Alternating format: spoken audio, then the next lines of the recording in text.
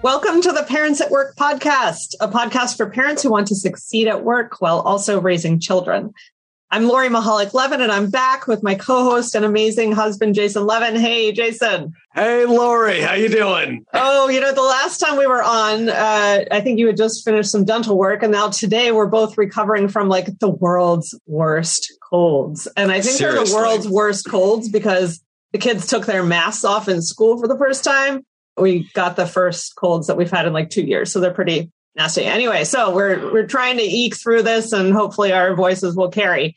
All right. So in our last episode, we veered off of our normal pattern of interviewing moms and dads in a specific industry or role or sector because we wanted to talk about an issue that working parents in all different careers and roles and industries grapple with. And that is how household labor gets divided. And we had a really incredibly rich and vulnerable conversation with Eve Rodsky, who's the author of Fair Play and Unicorn Space. And if you haven't listened to that episode yet, go back and do that because you definitely won't want to miss that one. Now, if you know anything about our podcast, you know that we really believe deeply in making sure that both mom and dad perspectives get represented here on the podcast. And so today we are continuing our Who Does What at Home conversation with an amazing dad, Sergio Rosario. Sergio, welcome to the podcast. We're so glad you're here. Thank you for having me. I am delighted to have such a wonderful conversation and controversial, yes, but I think spaces like this are required. These spaces are beneficial. Opening spaces like these also open our homes to having very rich conversations. So thank you for opening this space and having me. Well, I look forward to the juicy conversation we're about to have. Sergio is a musician, an educator, a fatherhood advocate, the founder of Soy Super Papa. He's the course coach and lead for Mindful Returns Spanish language working dad course, and he's husband to a U.S. Army officer. Sergio, I know your bio could go on even longer, so feel free to fill in the things that I've missed that you think are important, but we're so excited to have you here. I happen to know you through our work together on Mindful Return, but my husband, Jason, just met you a few minutes ago. So I'm going to pass the reins over to him to get us started and learn a little bit more about you. So thank you, Lori, and what an incredible intro. And I share Lori's excitement about having you on our podcast. And Sergio, I'm looking forward to getting to know you a little bit more. So first question, where do you live and how old are your kids? Wow. I am originally born and raised in Puerto Rico. Life brought me to Virginia 9 years ago, and life and work. And here I met my beautiful wife in 2015, which she's also from Puerto Rico, born and raised in Puerto Rico. And we met in Washington, D.C. We got married, and now we are living in Fayetteville, North Carolina, where Fort Bragg is. But we're still moving back to Virginia, to Charlottesville. So I can say I am a citizen of the world. That's awesome. So you're both from Puerto Rico and you met in Virginia. How did that happen? Wow, it was crazy. I got to say, I'm going to say the honest truth because it's been 7 years in July 1st. We met to Tinder. You met through Tinder. All right. Excellent. So I've actually been trying to reach that company to say, maybe I can work in a success story, campaign or something. It's been 7 years now in July 1st, and we have a wonderful 5-year-old daughter named Stella. I think what really resonates with this topic and something I know we're going to go on in the next couple of questions, but is that when you meet someone and you know what type of work they do or what type of lifestyle they live, you immediately kind of get some hints of what's to come. In my case, I met a strong, powerful woman who's an attorney and also military. So I knew that her career, and then me almost 20 years into the military, it's going to be 19 years in May for her. Wow. I knew she had a longer career and was invested. So I knew from the moment I met her, there were some things I was going to have to do kind of differently in my lifestyle. That's exciting. That is really exciting. So I'm curious, as you're growing up in Puerto Rico, Sergio, and I'm a career coach, right? So I'm always curious, what was your first job? What was your first job as a teenager? What did you do growing up in Puerto Rico beyond just going to school? Wow. That's a really good question. I've done a little bit of everything. I always say no matter where I'm at in the world, I will have the opportunity to work because I've done so many things. But I remember when I was a teenager, I started like offering like car washes to my family members and then neighbors and then other people. And I would take Saturdays, like the whole day and, make some money and, buy my stuff. And, I like when you're a teenager, you start getting interested in different things. So I remember I saw this cologne I wanted to buy and I was like, I got to work for it. So, I started doing like car wash and then eventually I got into the music very young, which was good because I always had, some income coming in. And I could say I became very independent at an early age, at least independent in the sense that there were things that my mom as a single mother didn't have to worry about financially because I had this, income as a professional young musician. There were times that she needed to take me to clubs and venues that I wasn't allowed to get in because it was like 21 and over. And I was 15, 16 playing with, larger bands. Oh, wow. So what instrument do you play? What instrument did you learn to play when you were in high school? I play percussion professionally, but I also play violin, guitar. But percussion is, everything that you hit with your hands or stick is kind of like where I dominate. And then mostly Latin percussion. So all the congas, the timbales, bongos, all these like weird toys that you see like, a guy in the background pulling out and shaking. And I'm kind of like that guy. That's awesome. That's awesome. So you started with car washes and then you started getting into nightclubs with your percussion instruments.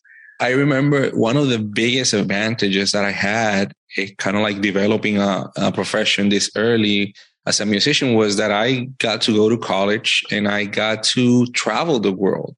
I remember I had to get a special permit from from the dean so I could go on and tour. And then, the professors would assign me the materials to take with me while I was traveling and then, come back and take my tests or write whatever essay I had to write. But, that gave me a tool where I could use in any part of the world that I'm at. I'm a social worker by profession. That's another thing. However, I always consider myself like kind of like the Superman. Like the social worker is that day job where I'm wearing like, the suit and then I have like the Superman suit, inside where I just take the shirt off and I'm like this musician and this person on stage. So that's what keeps me going. That's amazing. So helping people by day and then, providing joy through music at night. I love it. So as you're going through these, these different worlds, what got you started on your journey to helping parents communicate better? Well, I think that's always kind of like embedded in what I do with, of course, my social work. But I think the issue of kind of like the awareness started when I got the news I was going to become a father.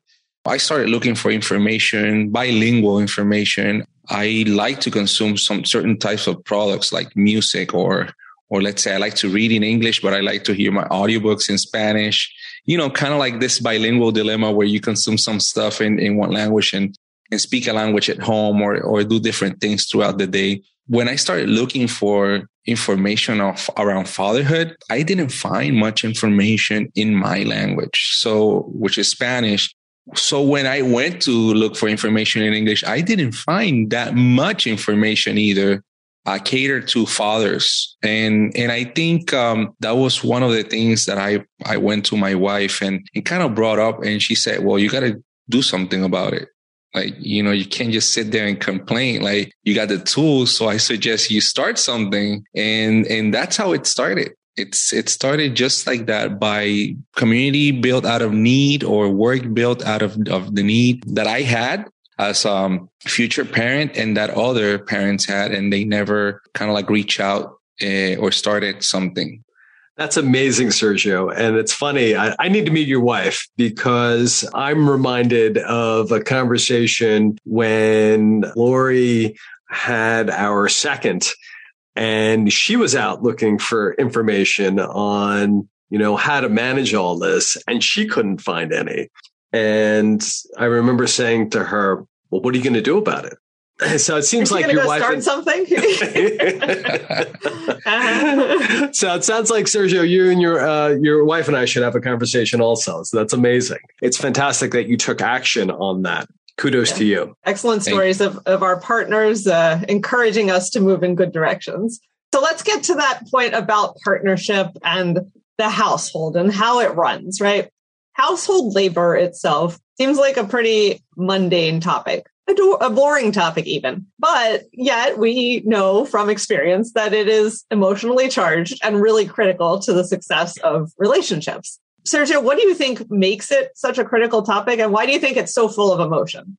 First of all, I like to give kudos to you because you recognize, like, you describe it pretty well. Like, it's full of emotions, and those emotions, most of the time, they are what drives us as human beings. And if we tend to tap in kind of like the wrong emotions or something that we've been carrying on for years, something that happened in our families or in our parents' families that was passed on, then those emotions can be pretty negative. When we talk about household labor, I think at least in my house, in my household, Lynn, which is my wife, and I, we see things as a common goal. We don't have any gender roles assigned, and that's something that we decided in the beginning. For example, if the trash is full, then whoever sees it first takes it out. It's not like, the man takes it out or the woman. Or in my case, I remember there was one time where I was so full of work that I could barely have or make time to take care of a yard because it's huge.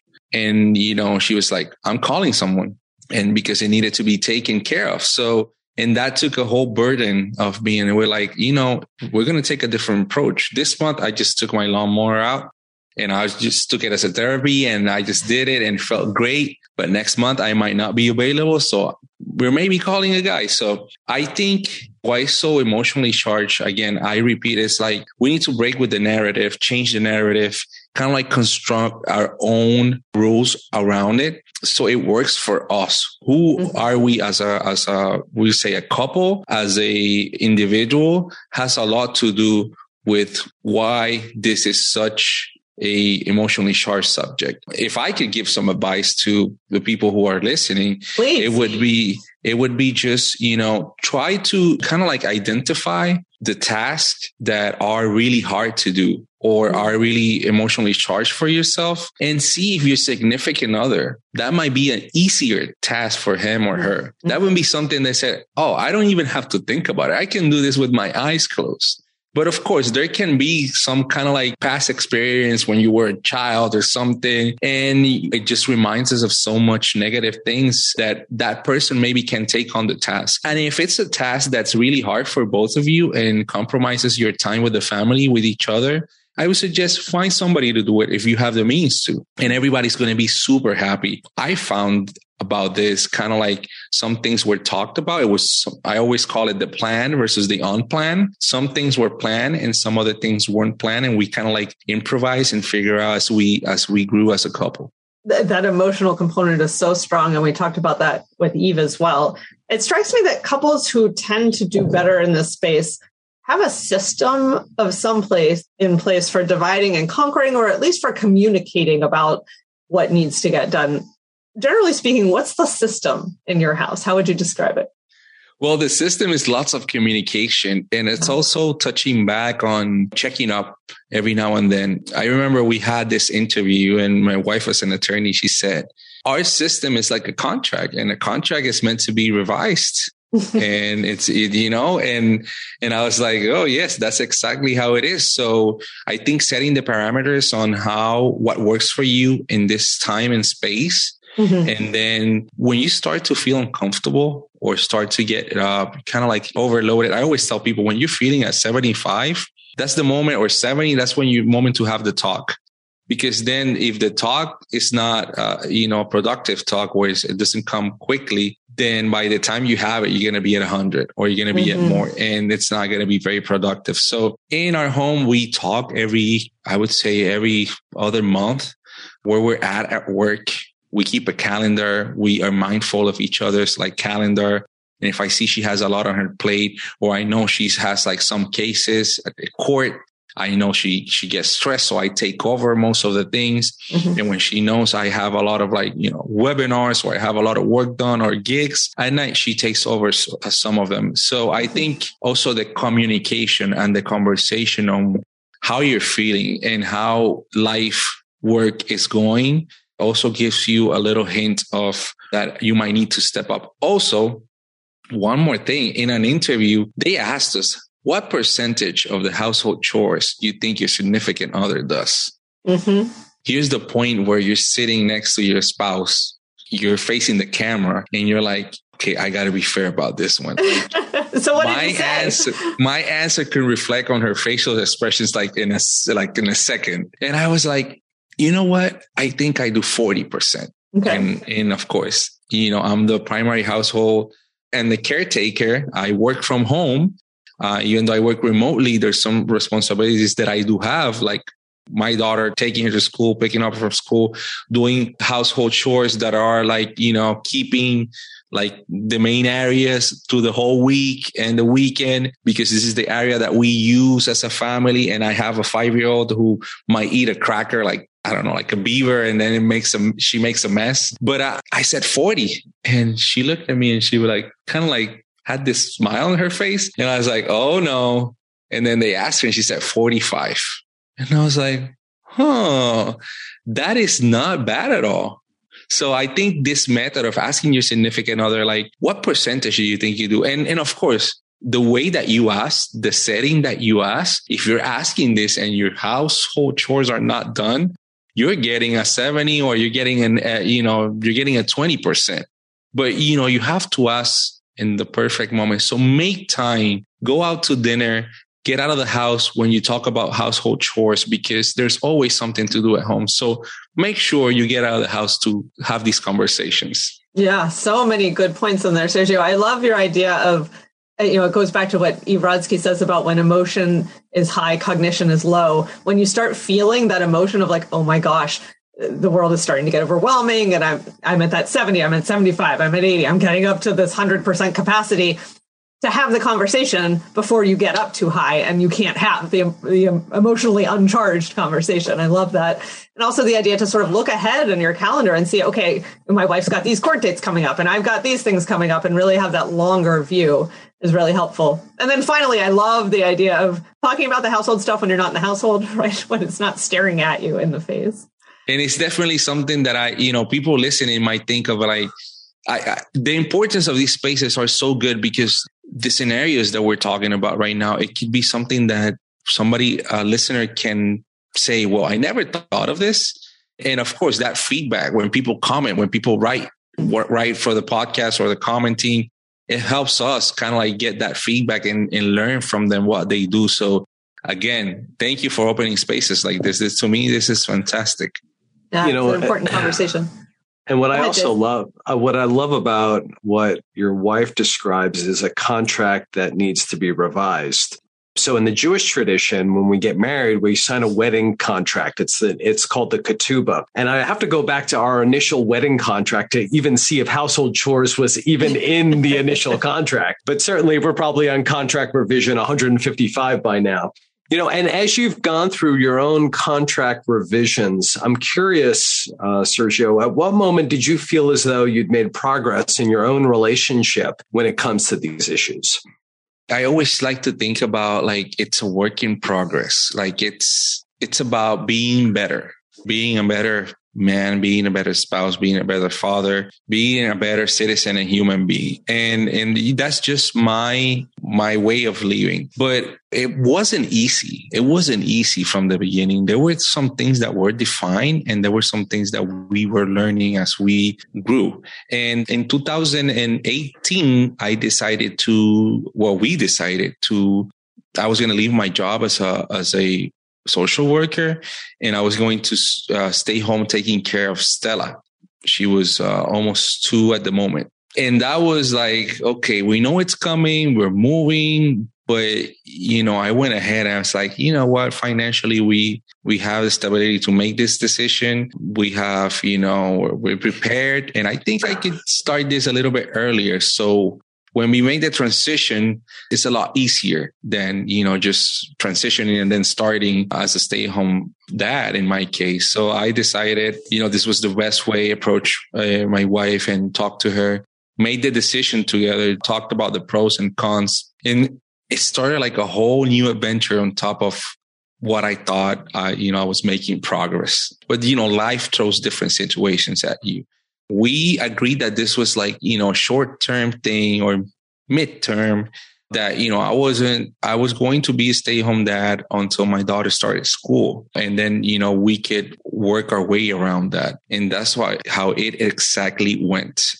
I think at the beginning, while we were making progress and seeing our child grow and seeing her being raised with a lot of customs and a lot of traditions that we wanted, second language, etc., there were some moments that never felt like, we're making progress at the time. And I think when it comes to household chores or responsibilities in a relationship or in family, there are things that you make the investment and you'll definitely see the return like super fast. And there's some other things that you'll see the return over time.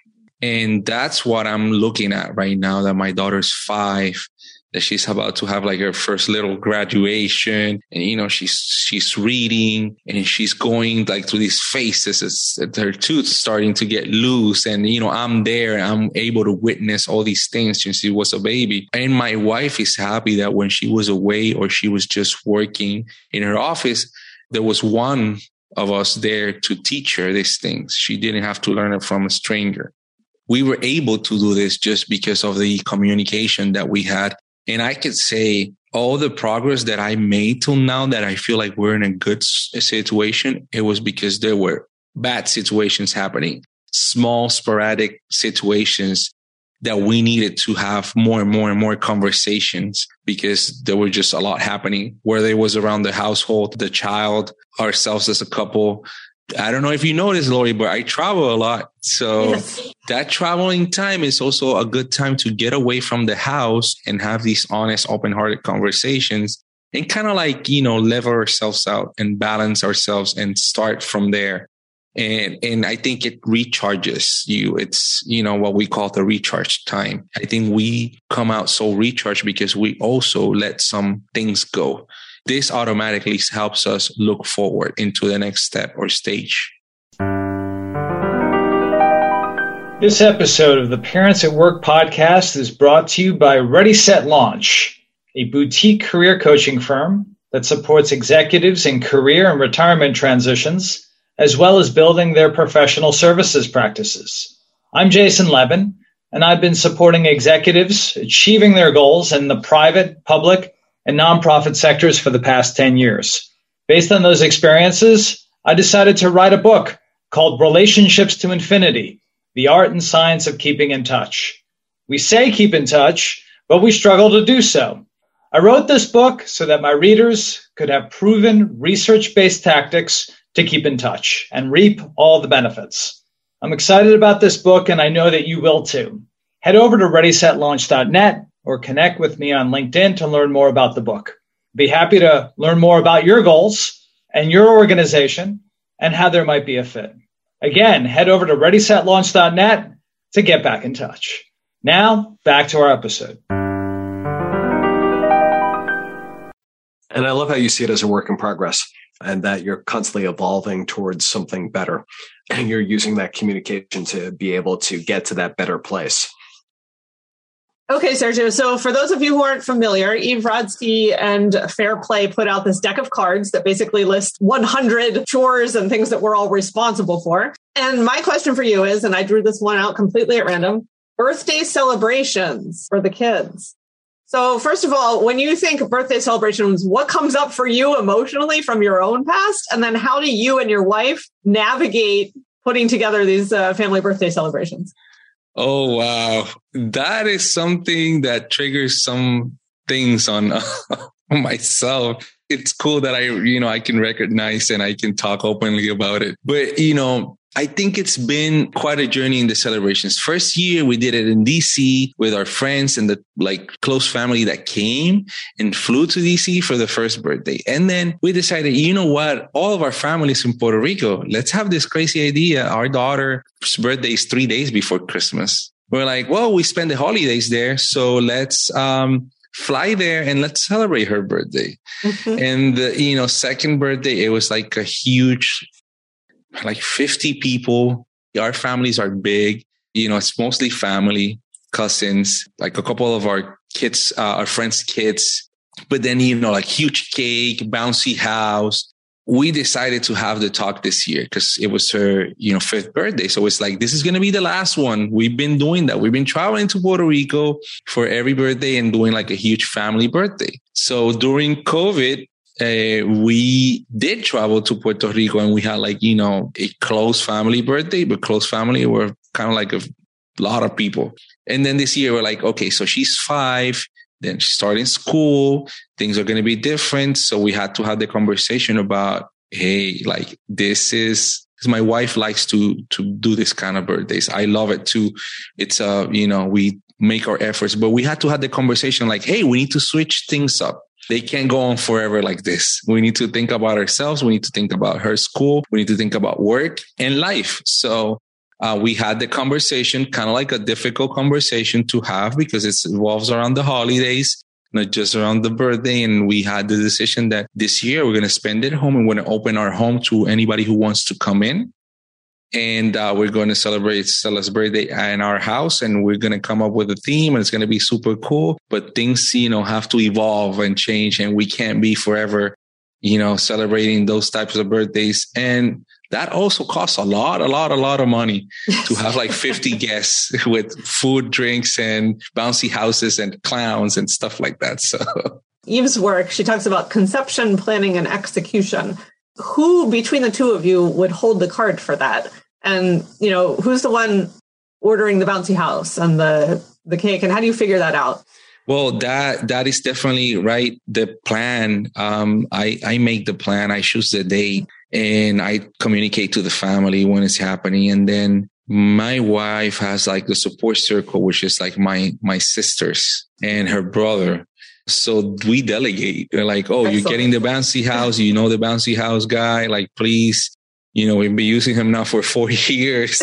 He already knows. And then, this year we had added popcorn, cotton candy, and we had a musical, guest come in. And all these things happen because kind of we delegate. But I remember the first birthday, it was a lot of stress. Because we didn't know this kind of this concept. And it was we were trying to get each other to do a little bit of everything and nothing was getting done. So we decided, hey, we know some people that are really good at birthdays.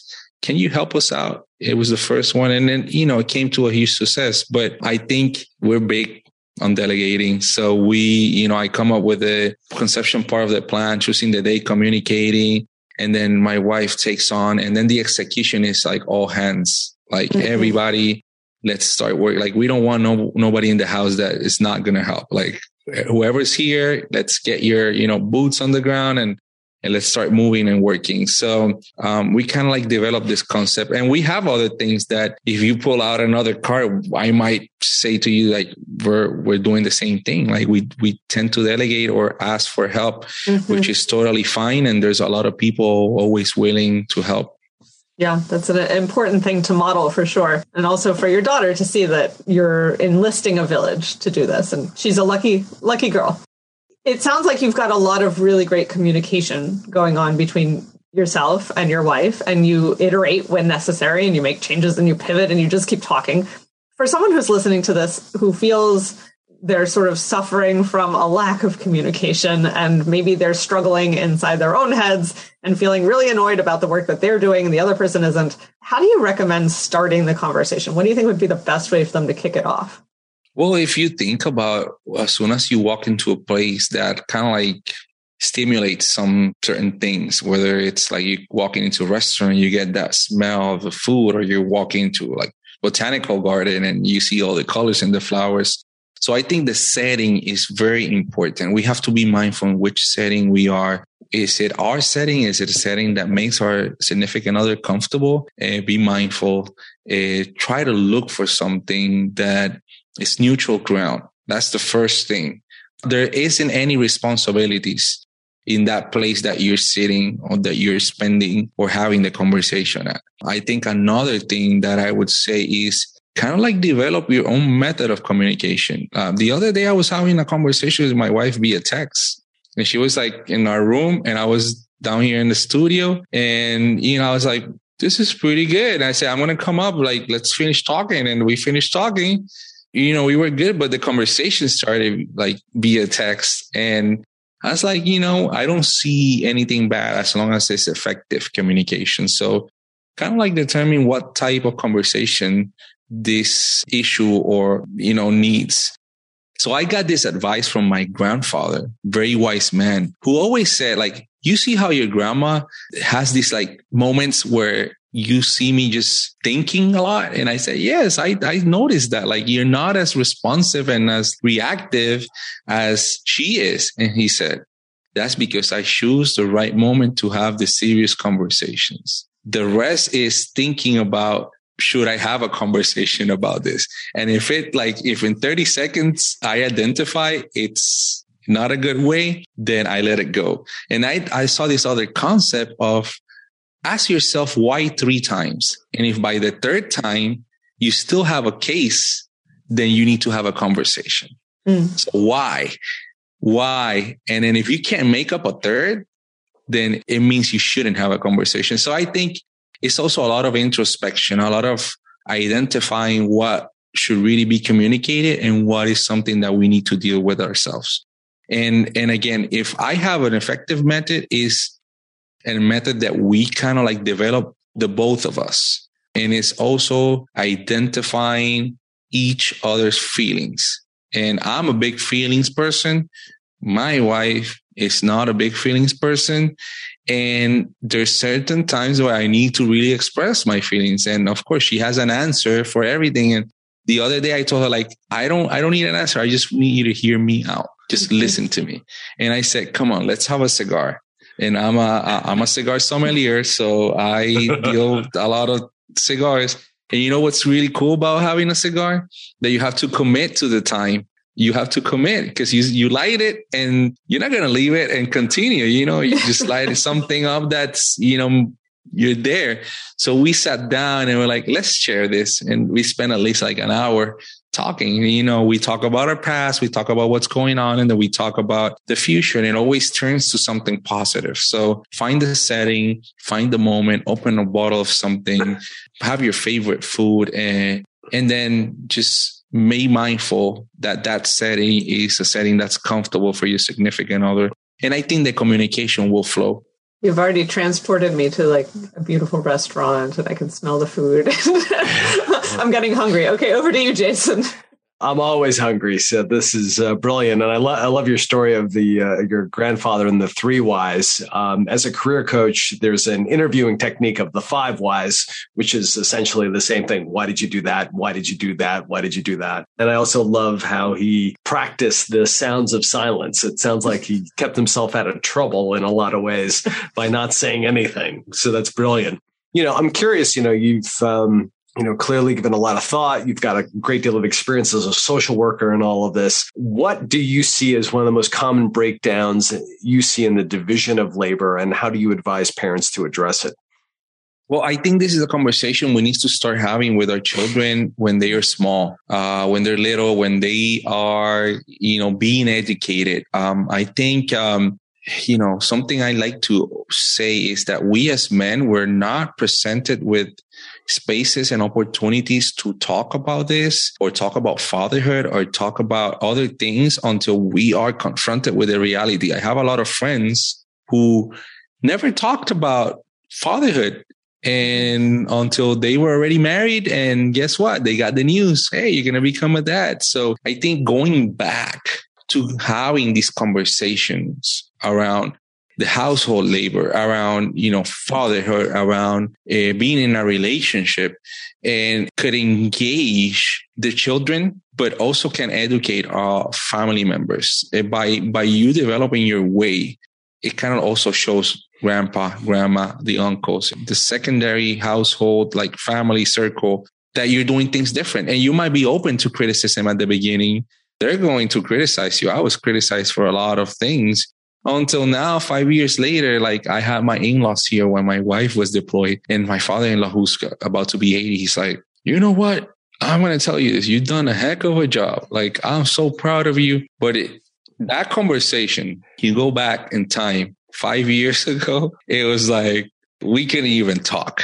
So by opening the communication and starting these conversations, we educate other people. Honestly, I think the deck of cards that, Eve Rodsky uses at Fair Play is a great tool because it's tangible. You can see it. And sometimes all we need is something that says, here's this shore. And you immediately think about, what am I going to do with it? And it immediately gives you something that you need to create and you need to plan. Mm-hmm. And sometimes the biggest issue is visualizing these tasks, because there's so many of them that we can't even divide them. And of course, now that you visualize them and you have them in a list or you have them in a card, you can also find somebody that's good for the task. And you can find somebody that this task doesn't trigger anything or doesn't create an additional burden out of, just the primary responsibility of keeping a house, how it should be, however you think your house should be, then that's what the tasks are for. Now, gender roles. This is something very important. We need to have conversations about gender roles very early. I remember, because I came from a home that my mom was a single mother, I had to do a lot of mopping. I learned how to cook at 12. When my mom was pregnant in bed with my little sister, and she had to lay in bed for like 3 months, and we would have a walkie-talkie and she would tell me what to put. And while she was pregnant with my little sister and had to be in bed, she would give me the instructions. At the end, that's how we knew, like, if it was good or not. I would take her a plate. And, so different situations in life lead you to different things. And I think we should use those to our advantage. Now, being exposed, right, is one of the primary things, and you have the control over that. So expose yourself to other chores, to other tasks, and you might be feeling and putting yourself in the shoes of your significant other. Maybe you don't like to do the dishes, or your spouse hates to do the dishes. You know what? Take over that duty and you see maybe why he or she hates it so much.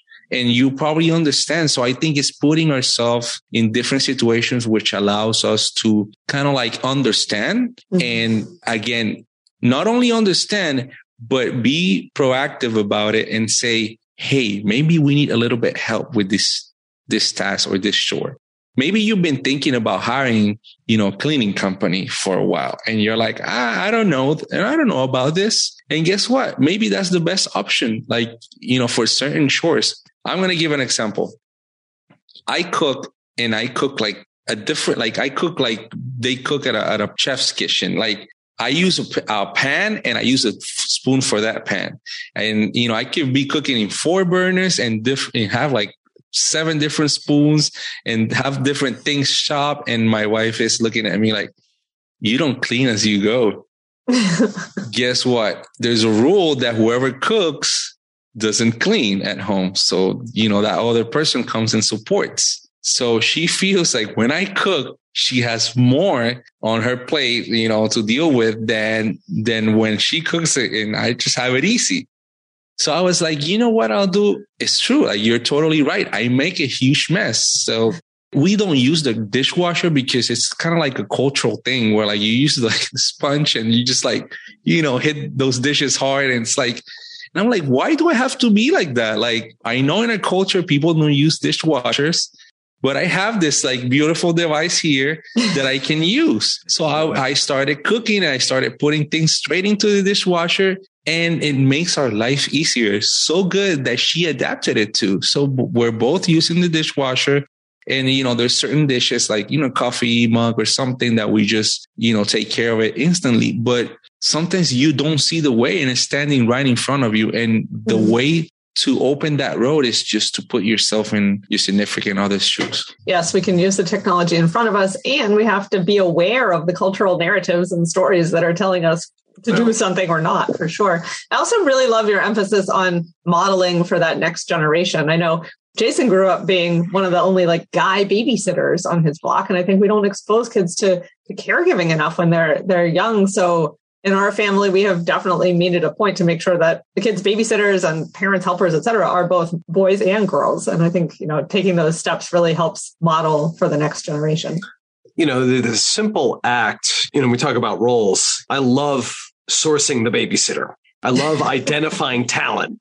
As a career coach, I'm like, all right, where's my babysitting talent? And the simple ask of asking a 12, 13, or 14-year-old boy, do you want to come babysit for us? And that simple ask gets them in the act of being a caregiver and beginning to think about themselves in a different way. And I think that too often babysitting is, been predominantly just for teenage girls, when in reality, both have the capacity to do it. Yeah. And I'm very grateful that Jason is the owner of the babysitter Rolodex in our house. All right. So we're going to wrap up here, Sergio. We've got just a handful of rapid fire questions for you. Short answer. Jason, you asked the first one because it's your favorite question to ask everybody every day. Sergio, what'd you have for breakfast? I had a sunrise breakfast scramble, which was turkey, eggs, potatoes, and, a bunch of vegetables. Awesome. Like it. Nice. What's your favorite thing to do without any children present? There's two things I love to do. I love to go bowling. I set myself some league time every week, which I'm not doing right now. It kind of helps me break my week and just transition better. Some self-care time. And I like to go to the cigar lounge and talk about cigars because of what I do. Right. So, of course, those two, I do it without kids. And it's just creates so much needed self-care time. It's just beautiful. I love it. Awesome. That's awesome. Well, I was part of a bowling league when I was 7 years old, and I had my own bowling ball and my own. It was glorious. So I respect your love of bowling. I didn't continue for many years afterwards, but I had an early childhood love of bowling. And even with the kids, we love sit and watch professional bowling. It's kudos to you, Sergio, for finding joy in bowling, because I think it's great. And another thing why I do it alone is because my wife doesn't think it's a sport. Oh, that's not true. That's not true. You know what? You know what the crazy thing is? The crazy thing is I was in the national youth team in Puerto Rico. So I'm very, very good. Wow. Yeah. And she still doesn't give me credit. So I was like, you know what? I'll do it by myself. And I really enjoy it. And it's a great way to meet new people. Wherever we move, there's a bowling alley. Yeah. So that's where I start meeting new people. And it's just amazing. So watch out, Charlottesville bowling alley. Here comes Sergio. That's awesome. What's your favorite thing to do with kids? Well, I love to do, there's so many things I love to do with my daughter just because, I was a stay-at-home dad and most of the things I needed to work on or do was with her. But recently, we went to watch a movie and it was a 2.5-hour movie, which they're getting longer every time. And I thought, she's going to get bored. But we actually went to the movies and had a great time. And I think that's going to be our thing. We're going to make some time daddy and daughter times to go watch some movies. Awesome. Love it. And what did you see yesterday at the theater? We watched that Dumbledore story. Dumbledore, yeah. It was super good. I think it's the Fantastic Beasts. It was a great movie. It has that element of the magic, and she loved it, and it was just very good. We'll have to put that on our list. Okay, what's your own personal least favorite household chore? Folding laundry. Yeah, folding laundry. I think the dishwashing thing is resolved. That's good. The laundry is the least favorite now. I seen there's a machine that they're selling that folds your laundry, and I might think of making that investment in the near future or something. I just haven't seen or met anybody that has one. So if somebody has one, just let me know. Awesome. Well, we'll make sure that they reach out. Okay, final question. What is your favorite technology to complete a household chore? Ooh, the dishwasher. I got to say that's the dishwasher right now. It's just the latest technology, at least for me. Loving it. And I love how the glasses come out. There's nothing you can do manually that substitute that fresh, clean, like sparkle shine. Steam coming out. Yeah, exactly. Beautiful. Well, Sergio, we've really, really enjoyed this conversation. Any final words of advice or wisdom that you'd like to share with our audience? Yeah, sure. I am super thankful of the opportunity to be here. I encourage everyone to make time and space for communication. Take care of yourself. If you don't take care of yourself and you're not in a good position, then how are you going to be able to take care of others? And the other thing would be do what works for you. We have so many tools around for you to use. So identify those tools that are good for you and then develop your own mechanism and develop your own ways. And I think the key to success, when people ask, like, what's the key to success? I think there's no key that can be passed on. There's different tools that can be passed on. But at the end, you have to build your own key to success so you can open that door and take all in and just go all the way and enjoy your time as a person, as a couple, and as a parent, and just write your own story. Awesome. And you are an amazing example of the you do you theme. Sergio, I love this and really, really enjoyed getting a chance to talk to you. Sergio, hail to bowling, hail to cigars, and hail to all the different types of cooking that you do. I love how you bring together the different aspects of your personality and your commitment to communication, both with your spouse and how you think about things and how you think about things in the home. So kudos to you. It's been a real pleasure to be with you today. Thank you. Thanks, everybody, for listening. We're so glad you joined us for this episode. If you found it helpful, please, please, please tell a friend about it. Forward the link. Write a short review or click on the review button on whatever app you found us on. And we look forward to being with you again next time on the Parents at Work podcast.